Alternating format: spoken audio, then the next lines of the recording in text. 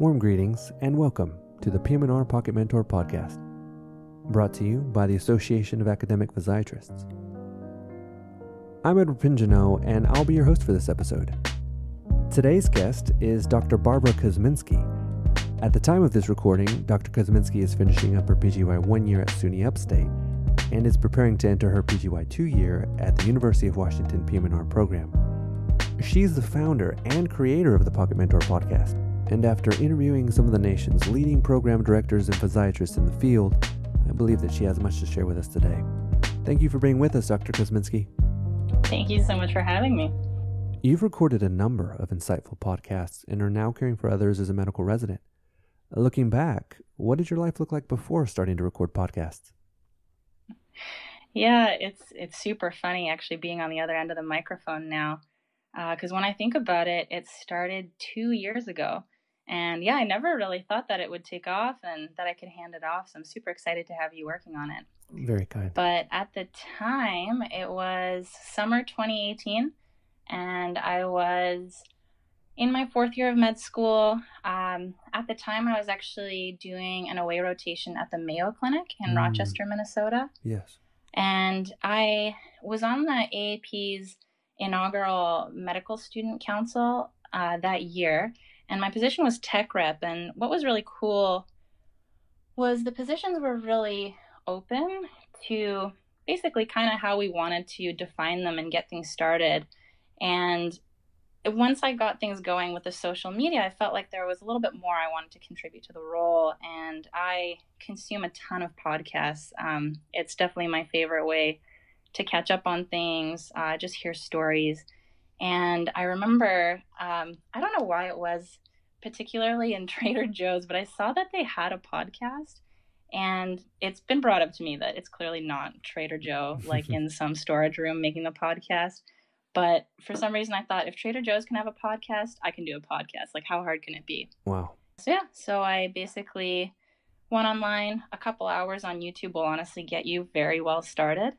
And I had a bunch of questions still about physiatry. I knew I wanted to go into the field. I knew it was my fit, but I had the feel that I didn't really understand the breadth of what a career in physiatry can entail.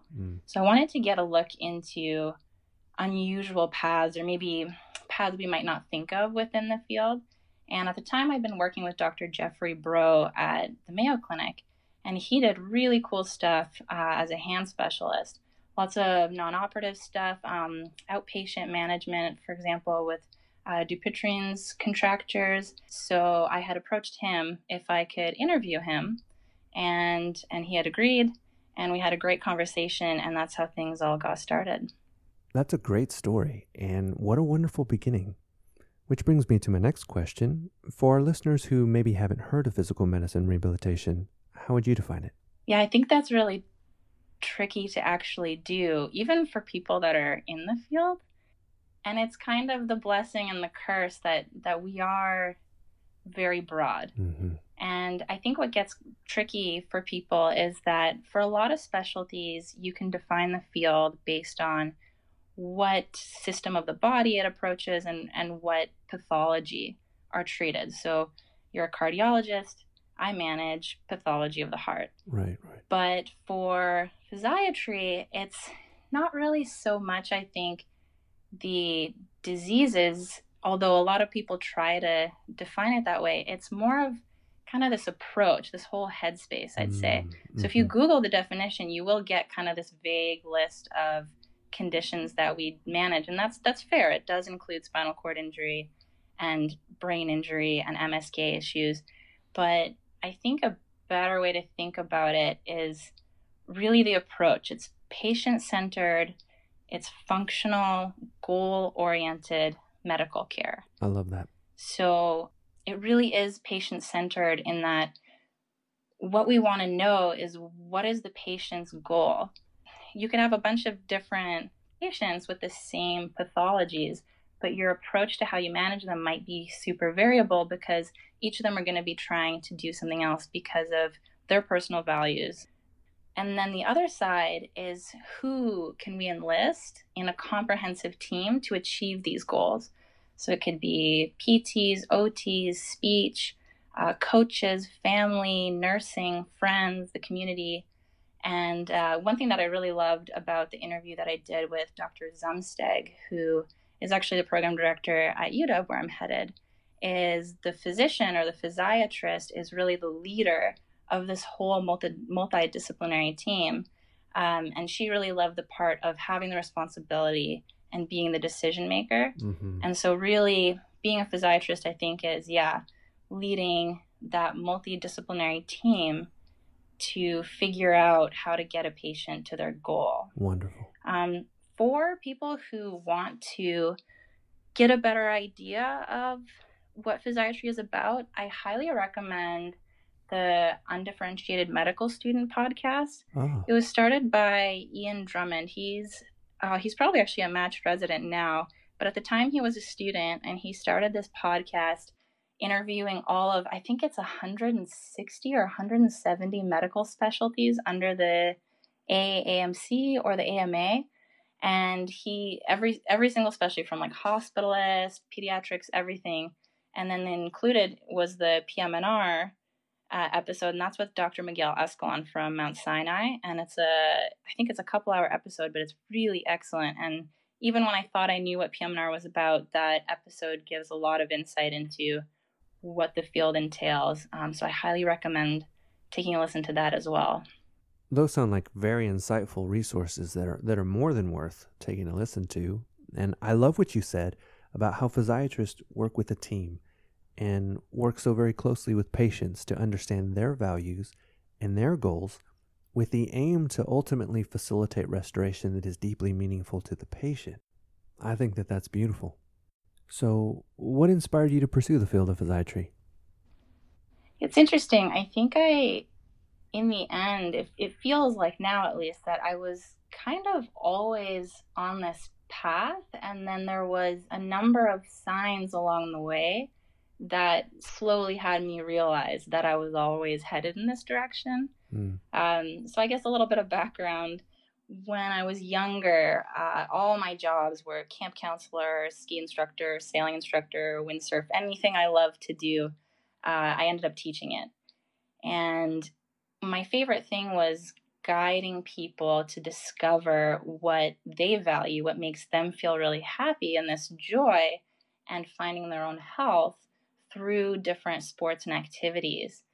And then kind of moving into undergrad years, I did a kinesiology minor, and I really loved all the biology classes and understanding how science can help us understand that joy of health and physical activity.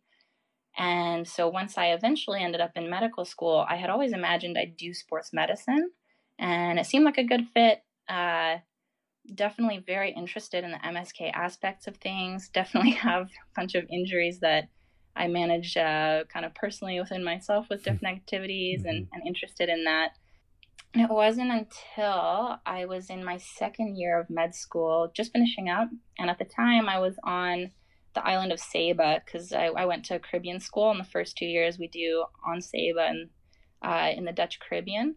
And we had one of our alumni came back just to visit. I mean, it's a spectacular place for scuba diving, hiking. So he was just on vacation, but he came to speak to our class, and we were all graduating off the island and moving on to clinicals. And he just basically gave us the story of his life. And he mentioned, now he's a sports medicine physician, but he got there through physiatry. And he had described how he got there and a little bit about what his practice actually entails, and basically the opportunities that were available to him after he finished training, and that he had, this time that he could spend with his family, and he was very satisfied with the work he was doing. And it just felt like the way he was describing his approach was really, really in line with my values. A little bit of the stuff that I've alluded to, earlier in the questions. And so that was the first time the idea of the field even came onto my horizon. And then I think over time, it just kept cropping up. And on rotations on orthopedics or on neurology, it'd be so fascinating managing these patients. But then I always had that question when it was time for them to go, well, what now? We've diagnosed MS or this or whatever the pathology is, and what now? What are they going to do with their lives? And I think if that's where your head goes, which is definitely where mine went, then you have that headspace, I think, for physiatry, because you really want to figure out those next steps for people. And I think with time, went to some conferences, listened to some podcasts. Some of the early AP podcasts were really excellent, and I think everything was just very, very validating. So by the time I started rotating as a med student, it just solidified the path. And when I turned around, I was like, yeah, I was always headed this way. I just didn't know. That's so tremendously profound, and it seems like every time I hear the story of how someone discovers the field of physiatry, that there's this moment in time where you realize there's potentially a specialty that so intertwines with your DNA, who you are, what you care about, and that enables you to be all of who you are, to really help people heal. And that might not be unique to physiatry, but I would submit that there are aspects of it that are very unique to physiatry, wouldn't you say? Yeah, I think I think another piece too is when you start meeting other people who also are attracted to it for the same reasons. That's super exciting, because it's like I said, it's people that really value the same things as you, and it's this automatic just feeling of fit. And I think there's something really special about that. Most certainly. And I would agree. The physiatry community just seems so very wonderful. As I've mentioned, you've interviewed some of the nation's leading program directors. You've successfully matched, and so there are a number of questions that I'd like to ask you to benefit our listeners at different stages and in different positions on the road to physiatry. So to begin, for international medical graduates, or IMGs, what advice would you have to offer an IMG student interested in the field of physiatry? Definitely. So whatever your circumstances are, IMG is a kind of specific category. It always feels like there's some kind of obstacles in your way, something that puts you at a disadvantage just because of the circumstances. And some of those obstacles are absolutely super real. But one of the things I'd really like to say, at least what it feels like my experience taught me, is that you really cannot let it slow you down. And I'd actually really encourage people to try to see all that kind of, those disadvantages as an opportunity.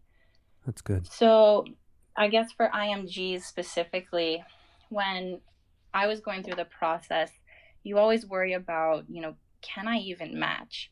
And then there's all these statistics being thrown at you. I mean, some people will say 40% of people will match, and some people say whatever numbers. And there's legitimately programs. I ended up meeting actually a department chair from one of the programs I would have really loved to interview at.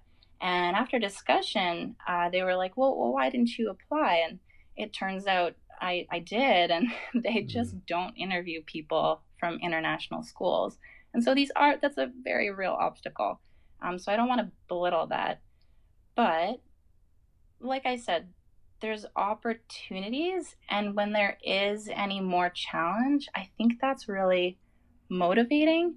I think people are humans. I think we function really well in the face of adversity, and I think it really encourages certain attributes like creativity and initiative and this momentum that we just wouldn't have if things fall into place. Sure. So I guess an example, as an IMG, we don't even have a home institution. Once you leave the island, you rotate all over the place. And some places I got to stay a handful of months. And after that, in fourth year, for example, I pretty much did 1 month in every city. And then I was changing for rotations pretty much every single month. And so we definitely didn't have a PM in our department, or having any continuity of mentorship was super, super tough.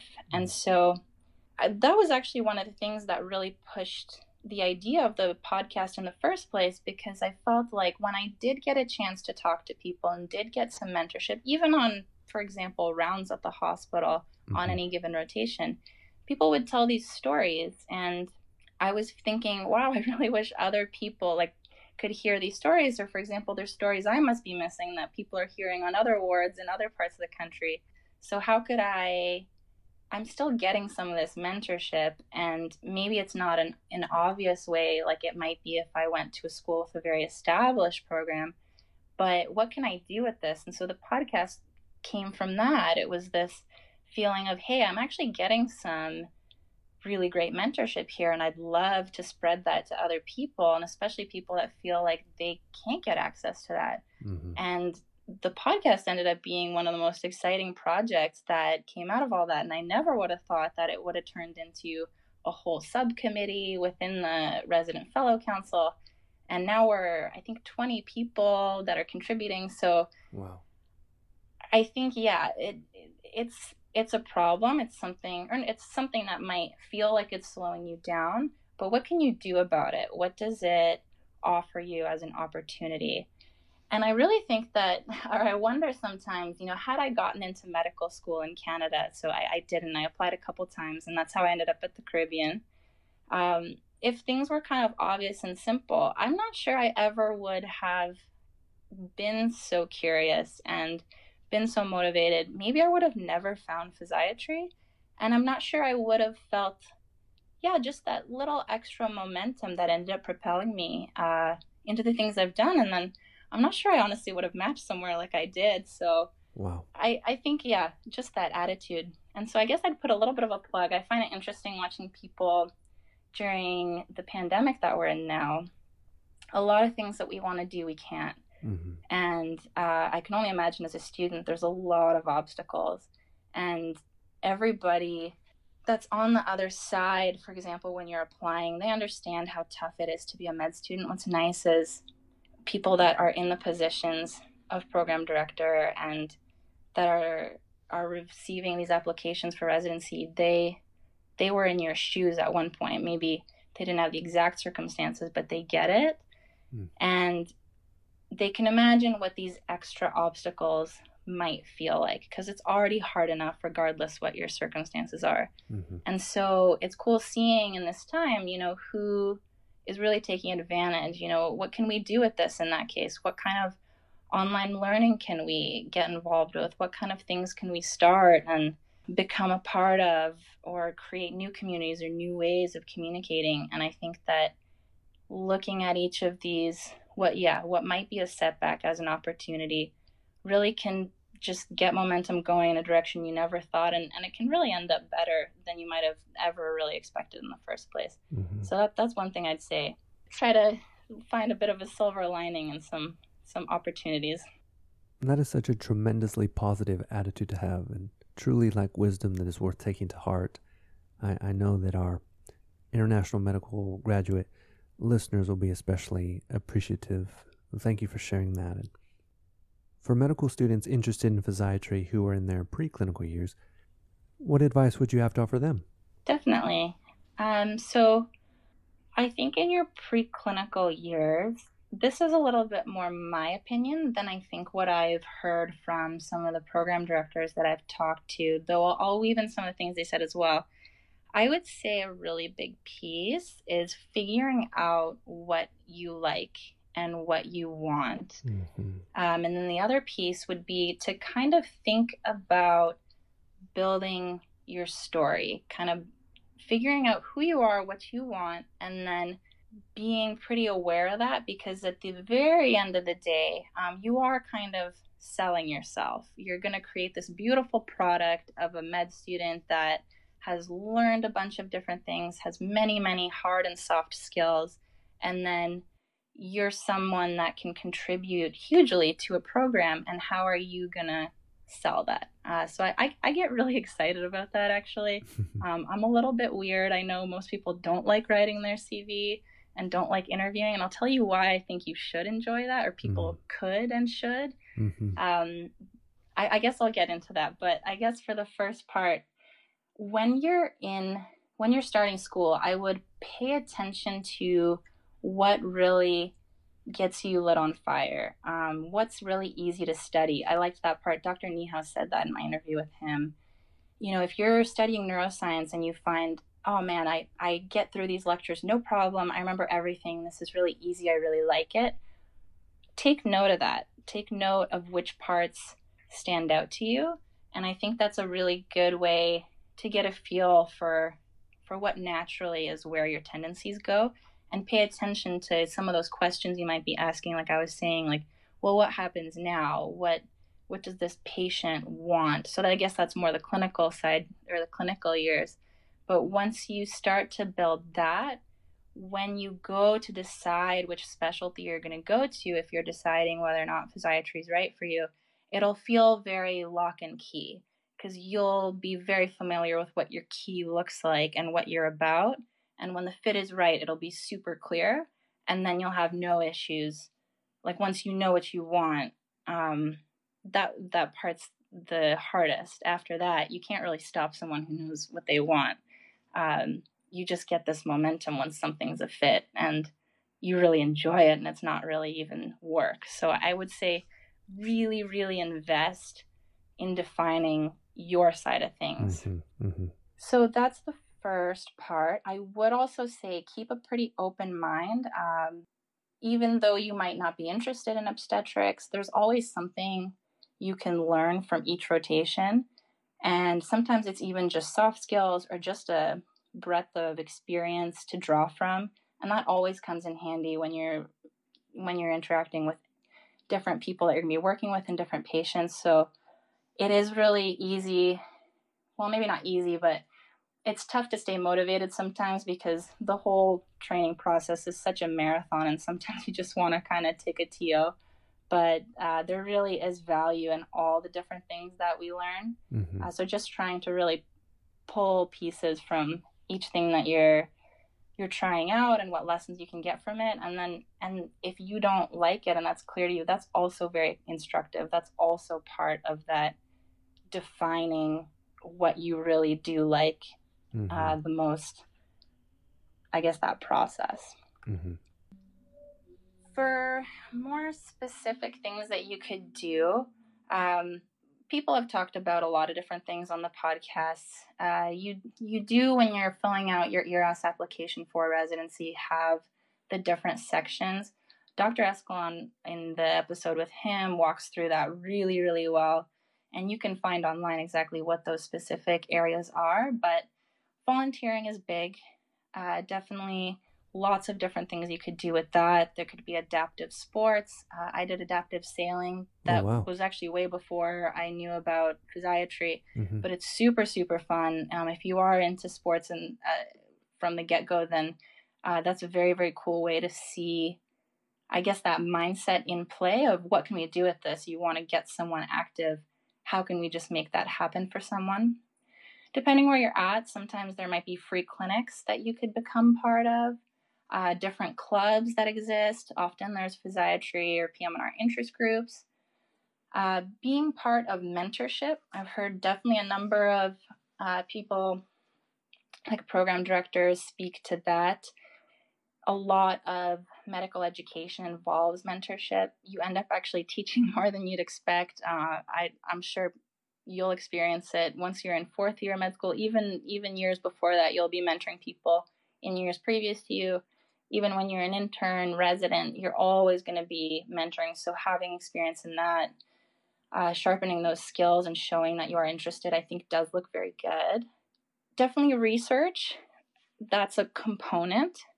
I actually soon will be putting out some podcast episodes that I had done this year with the research committee, and basically discussing what the value of research is and then ways that you can get involved. So definitely look out for those.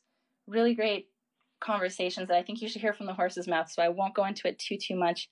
I think it's like a lot of other parts of medical school. Maybe it's not your bag particularly, but there's absolutely value in giving it a try, in seeing what it's about, seeing what the process entails. There's ways to do it really with pretty low time investments. So being a physician, I think you do have to develop some skills in appraising literature and understanding where we get the data and the guidelines that we use clinically. So I would say that trying to find opportunities in that are worth your time. I found that part really hard with moving around all the time, but you'd be surprised now. I'll kind of get into it a little bit later, but the kinds of communities that exist online for research, the ways you can get involved, it's actually just getting easier and easier. So if it doesn't feel like there's an obvious way to get that going within your institution, I really hope that doesn't discourage people, but I can talk about that, I think, just a little bit later. So through all the stuff that you're going to do, I did want to definitely mention that as much as it's worth to kind of not check the boxes, I really don't like that concept, but to have experienced all the different realms, it is really important to stick with what is true to you and true to your interests. And so again, you're building that story that then you're going to show kind of to the residency world to find your really true match for a great training experience in residency. So you want to have stuff that you don't want to have a bunch of kind of standalone experiences. Oh, I did an hour here, an hour there, and just these kind of odd experiences. And that's good, having breadth for sure. But if you can somehow start to build things, especially over those 4 years, ideally, I think that really just ends up being a lot more powerful. The other thing is there's kind of two sides to that. So if you're doing things that you enjoy, you're more likely to succeed. It's not going to be extra work. And then these things also tend to naturally build on themselves. People will notice, oh, well, you've already done, for example, website design, and I see that you really like that, and our group needs someone that has that extra skill. And so these opportunities will build on themselves. The flip side of that, I really liked, Allison Schrader said this, actually, it's in one of the podcast episodes. It'll come out a little later this week. We recorded at the AAP conference. Watch out what ends up on your CV, because say it's something you don't like, but it's on there, people might actually expect you to do more of it, because why else would you have done it? So if you are a secretary for a group you're part of and you join a new group, people might expect, oh, well, you did this last time. Do you want to go ahead and do it again? So you might end up kind of pigeonholing yourself into things that you don't enjoy. So I would definitely say guide yourself by what you're passionate about. You'll just be more successful at it, and it'll really self-perpetuate in a positive way. So if you keep doing that for the 4 years of med school, then you'll build this story that was a lot of fun, and it's something that you're really proud of. So when it comes to write your CV, write your personal statement, get ready to interview for residency, you're going to be super excited about it, because it's all things that you wanted to do. And personally, that's kind of my experience has been like, wow, I'm going to this interview and someone is going to sit and actually listen to all this stuff I was excited about for 15 minutes. They actually want to hear it. So I really think that, yeah, if you're really guided by your passions, you'll enjoy the story that you built and you'll be excited to share it. And that comes off, and other people will be excited to help you continue that story. And it's just this very self-perpetuating kind of line of success. That's excellent. And so good to know. It seems like medical students are discovering physiatry so much earlier than in years prior, and that it's gaining more interest every year. For students in their clinical years, what advice would you have to offer them? Yeah, so a lot of similar stuff I kind of said, because I see it a little bit as this continuum of the 4 years. When it comes to the clinical rotations, I forget who said this actually, but in one of the interviews I had with someone, I really liked, they said, definitely want to do the kind of traditionally useful rotations for PM&R. So neurology, rheumatology, orthopedics, MSK, that kind of stuff. Absolutely. I did really like again, I forget who was that mentioned it, but it is one of the last chances you'll have to also try different things. So if you wanted to get into some very specific surgery or just some outpatient work or something that when you're a student, kind of anyone will take you. People get very excited to accept and teach students. And I've had good experience as a resident too, but it's a little different once you're training. It's just a different, you're kind of working, and it's a different headspace, I think. And so I would keep an open mind. And for example, I'm very interested in wilderness medicine. Wow. And there's some extremely cool opportunities you could do.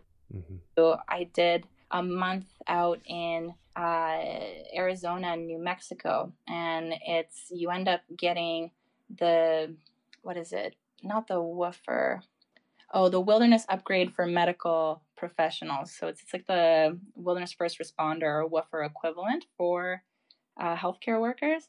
And it ended up being a month, and you do a week of that kind of class training to get the WUMP, or the wilderness upgrade, and then 3 weeks backcountry in the Gila wilderness of New Mexico. And they have actually multiple different iterations of this. And so it was a really, really special opportunity. And we worked on lots of soft skills, communication, leadership, and the kinds of things that otherwise I honestly wouldn't have had any formal training in.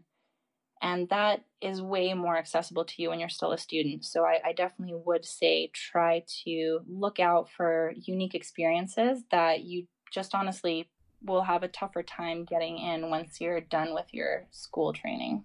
Well, that makes sense. The other things I would say is definitely start early when it comes to getting prepared for ERAS and for your applications. It's already such a stressful experience, and there's no way around that. There's just so many moving parts, and it sucks a little bit. It's a lot of work. So make it easy on yourself. Start super early. Even in third year, start asking for letters right after rotations, because everybody you worked with still remembers you, because later they've seen so many faces. It's good luck for them to write you a really meaningful letter. And ask for more than you need. So I think you can give 5 total. Ask for more. If you right now had a great experience in third year, go ahead and get that letter now. Maybe you don't need it later.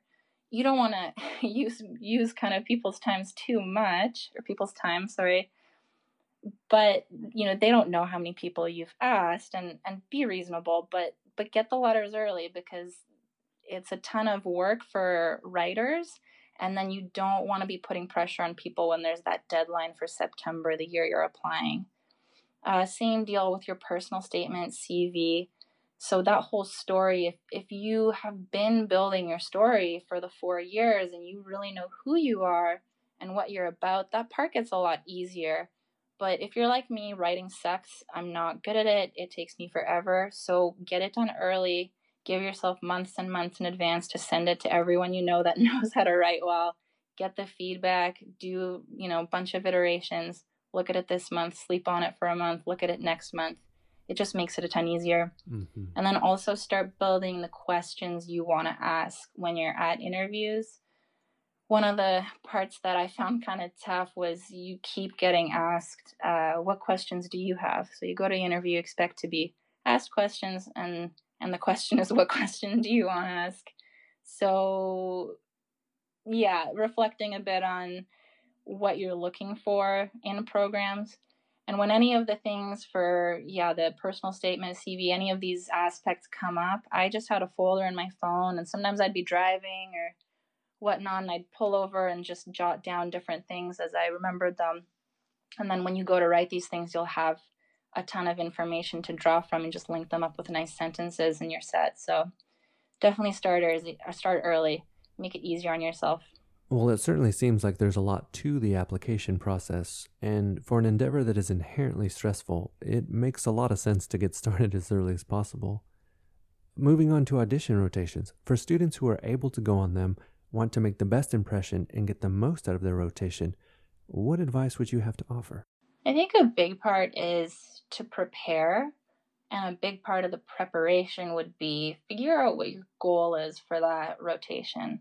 So it really depends. That's absolutely personal. Are you going to this rotation to find out what PM&R is? Are you trying to polish off certain skills you already have? Are you looking particularly for maybe a letter for your application? Are you looking to maybe do some research and find people within that? It depends. So I think a big part would be writing down what you're actually trying to get out of it.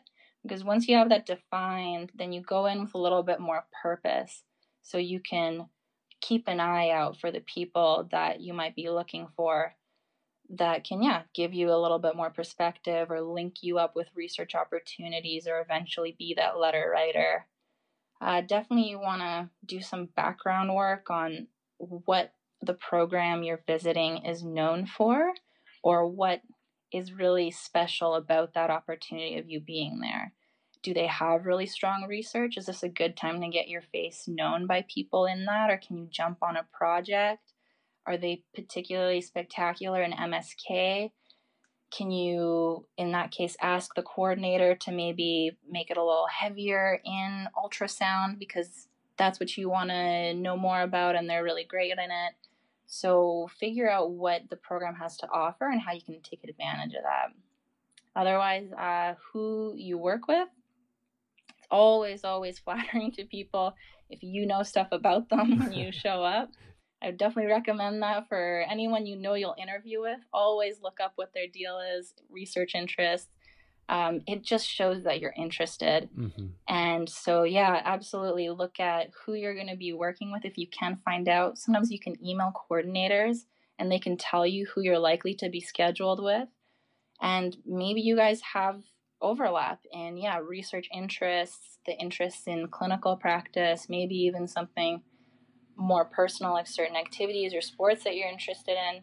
So there's just one more level of connection that you have once you get there and one more person that you kind of know you can go to for your particular interest. So you'll just get more out of it. Yeah. And then I would recommend also actually use the coordinator, ask them what rotations you'll likely to be doing or you'll be likely to do. Some rotations will be, 4 weeks inpatient, TBI, SCI, and that's it. Some will be a week on outpatient neuromuscular, a week on MSK, then inpatient, or all outpatient. So knowing what you're getting into is great because they're not the same. Again, PM&R is super broad, and your outpatient MSK and your inpatient SCI, they're very, very different what you're going to be seeing and how your day is going to look. So I would get an idea of what you're getting into and then, definitely just brush up on the parts that you're really trying to shine. Brushing up on your different examination skills and just general knowledge is always nice because if a question does come around and you nail it, that always looks really excellent. So, Sure. Otherwise, once you're there, I would say look out for opportunities. I kind of mentioned that already, but what can you contribute or improve about the experience or about the program? So, for example, you're on your rotation. Is there a super interesting case? Well, maybe you can write it up and maybe you could loop in some residents and attending, submit it to a conference, submit it to a journal, and now you're showing a program that I come here, you guys offer me all this teaching and I'm learning, this is wonderful, but I'm someone that also wants to contribute and make a place better wherever I go. And I think that's really powerful. And I've definitely heard that from different people that I've spoken to and interviewed. It's a two-way street with all these things. It really always is. So look out for how you can stand out and how you can give back to this awesome learning experience that's being given to you. Otherwise, I definitely take notes. Take notes on what you like. Take notes on what you don't like. Take notes on how you felt about the program, kind of that gut feeling. Likely you'll get an interview where you do your audition rotation. Likely they'll take you very seriously as a candidate. So now you're starting to figure out what matters to you when you go forwards into actual training. So real-time notes so that later you can get back into that headspace are super, super valuable because later you're just not going to remember exactly what that gut feeling was telling you. So getting an idea of of what matters. And then those will also help formulate questions when you go to interviews later and you can contrast and compare programs. You'll have ideas for what you want to be asking, not only the faculty and the interviewers, but also the residents, because that's a big part of interview days. Mm-hmm. Mm-hmm. And then, yeah, lastly, everybody always says this, be yourself, but it's true. Just, if you like fairly light attitudes and you like to be, joking, I guess, as appropriate, but you like an interaction with attendings that's more on the casual end of the spectrum, or you really like kind of a more academic, a little bit more reserved and traditional way of teaching, just stick with what really fits for you. And if it works, you'll be able to tell, and then you'll also have that information of, you prefer one style over another, and you can go ahead and find that when you go to apply for residency. So it's definitely worth just being true to what you like, and if it fits, then that'll be noticed on both sides. So I would definitely recommend that. It sounds like preparation is absolutely essential, and that authenticity is very important, that familiarizing yourself with programs of interest and physicians whom you'll be working with is also very important. And I think one really great place to accomplish the latter is actually on social media. And not a lot of people realize that there is quite a robust community of physiatrists on Twitter, for example, a group of kind and brilliant physicians who seem to always be willing to invest in the next generation. And I remember you recorded an episode with Dr. Niehaus, and immediately after listening to this episode, I signed up for Twitter. So what's your take on the matter? Should medical students interested in physiatry be on social media? Yeah, absolutely. I really, really think so. I mean, there's a lot of reasons why you should, and there's a lot of ways that you can partake. So I think maybe that's a big piece that people don't realize. So a couple things I think that are benefits. So the first would be networking and collaboration. You're right. First of all, people are super friendly. And what's really spectacular about social media is that things are essentially upvoted based on their quality. So it's really nice. I kind of felt this experience. I felt a little, I'm Barb from nowhere, and, who cares about Caribbean students, and how am I ever going to even have a voice in any of all this? And you go on Twitter and, that kind of pedigree or where you come from doesn't really matter. Everybody just has a profile. And if you're generating quality content or you're part of important conversations, you have a voice. And that was a crazy experience for me, because you go on there and, like you said, people are very friendly and people are very supportive. And so I felt like I was just Barb from nowhere, nobody. And I was getting program directors following me. Wow. And I nearly fell off my chair the first time, because I was just like, why would they even be interested? But it's a part of a support. And so you can absolutely just go on and strictly be there to be aware. You don't even really have to say or do anything. And I think not everybody realizes that. And it's not weird. Like, that's fine.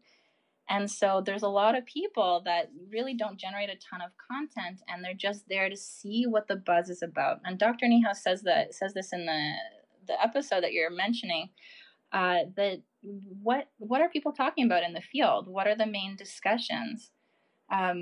What research is out there? What questions are people asking? What needs are there? And so that's kind of just really great information, and it's all available in these little bite-sized pieces only when you want them, categorized by hashtags, so you could really, really curate your own experience of it, strictly just taking in the information that's out there. And it's a really lovely way to do it. Mm-hmm. So some of the hashtags that are really common are physiatry, so hashtag physiatry, hashtag med Twitter, so it's more general medicine on Twitter. There's also hashtag meded while you're in school, definitely very valuable. And if you want to get a little bit more involved, you could start to definitely interact with people. And some of the some of the communities have actually become very, very thriving. So one that you and I are part of, I just wanted to mention actually, is PM&R Scholars. Mm-hmm, mm-hmm. So that originally started, it was a group of med students that met at a conference, and then they kept in touch on Twitter. And it's grown spectacularly. It's really cool to see. Definitely. So now we're working on a website, and it's a collaborational group that really seems like it grew fairly organically, and now it's really taking on a lot of traction. So a big part is the research, people finding out what other people are interested in, and then a lot of people who have never met in person getting together on projects and then submitting.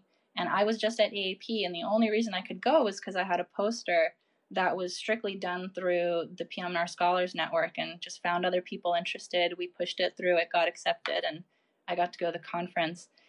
So that's a little bit more of an active role, but it's amazing. And now there's a little bit more of a networking and mentorship aspect to that group. And that was all forged in Twitter because it was so easy to collaborate, and it's really grown quite a bit. The other piece is, if you want to get even more, I guess, involved, is you could start something. And Twitter's, or social media in general, is just a really great, easy way to do that. So a couple examples. The PM&R Scholars is one for sure. I have a friend, Claudia Jimenez.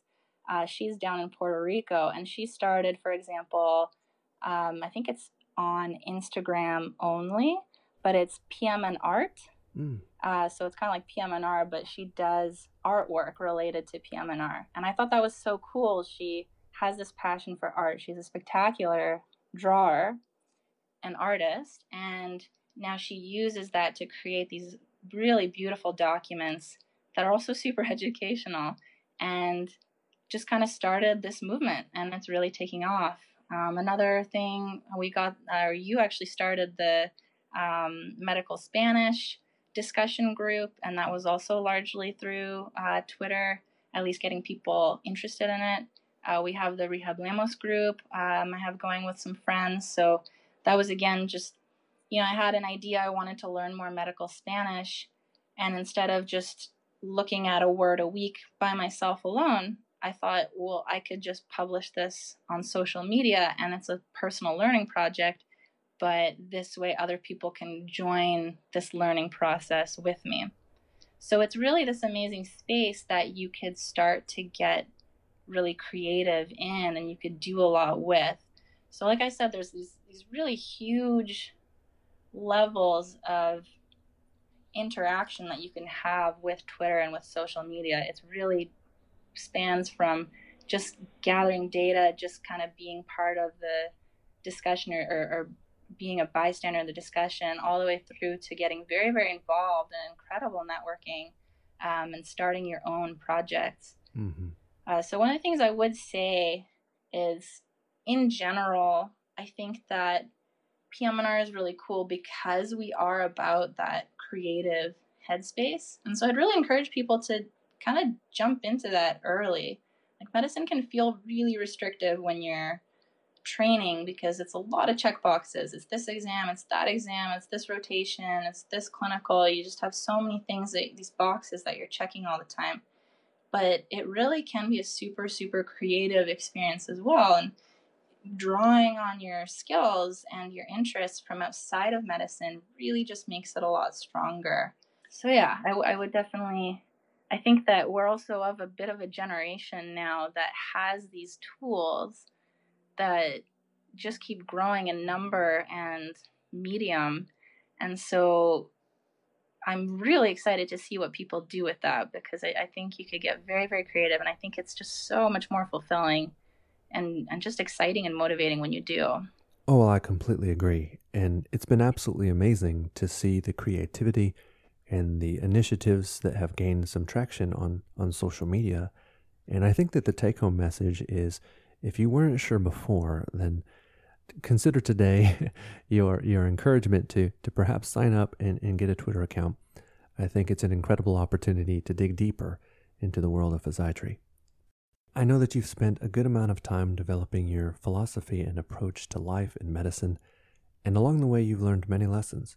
I was wondering if you might be willing to share some of those lessons which you wish you would have known early on in your journey.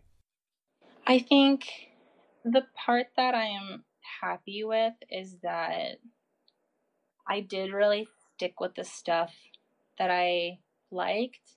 I think I was pretty true to my interests, which sometimes feels a little bit like, hey, am I doing the right thing? And other people aren't doing it this way. Is this still going to end well?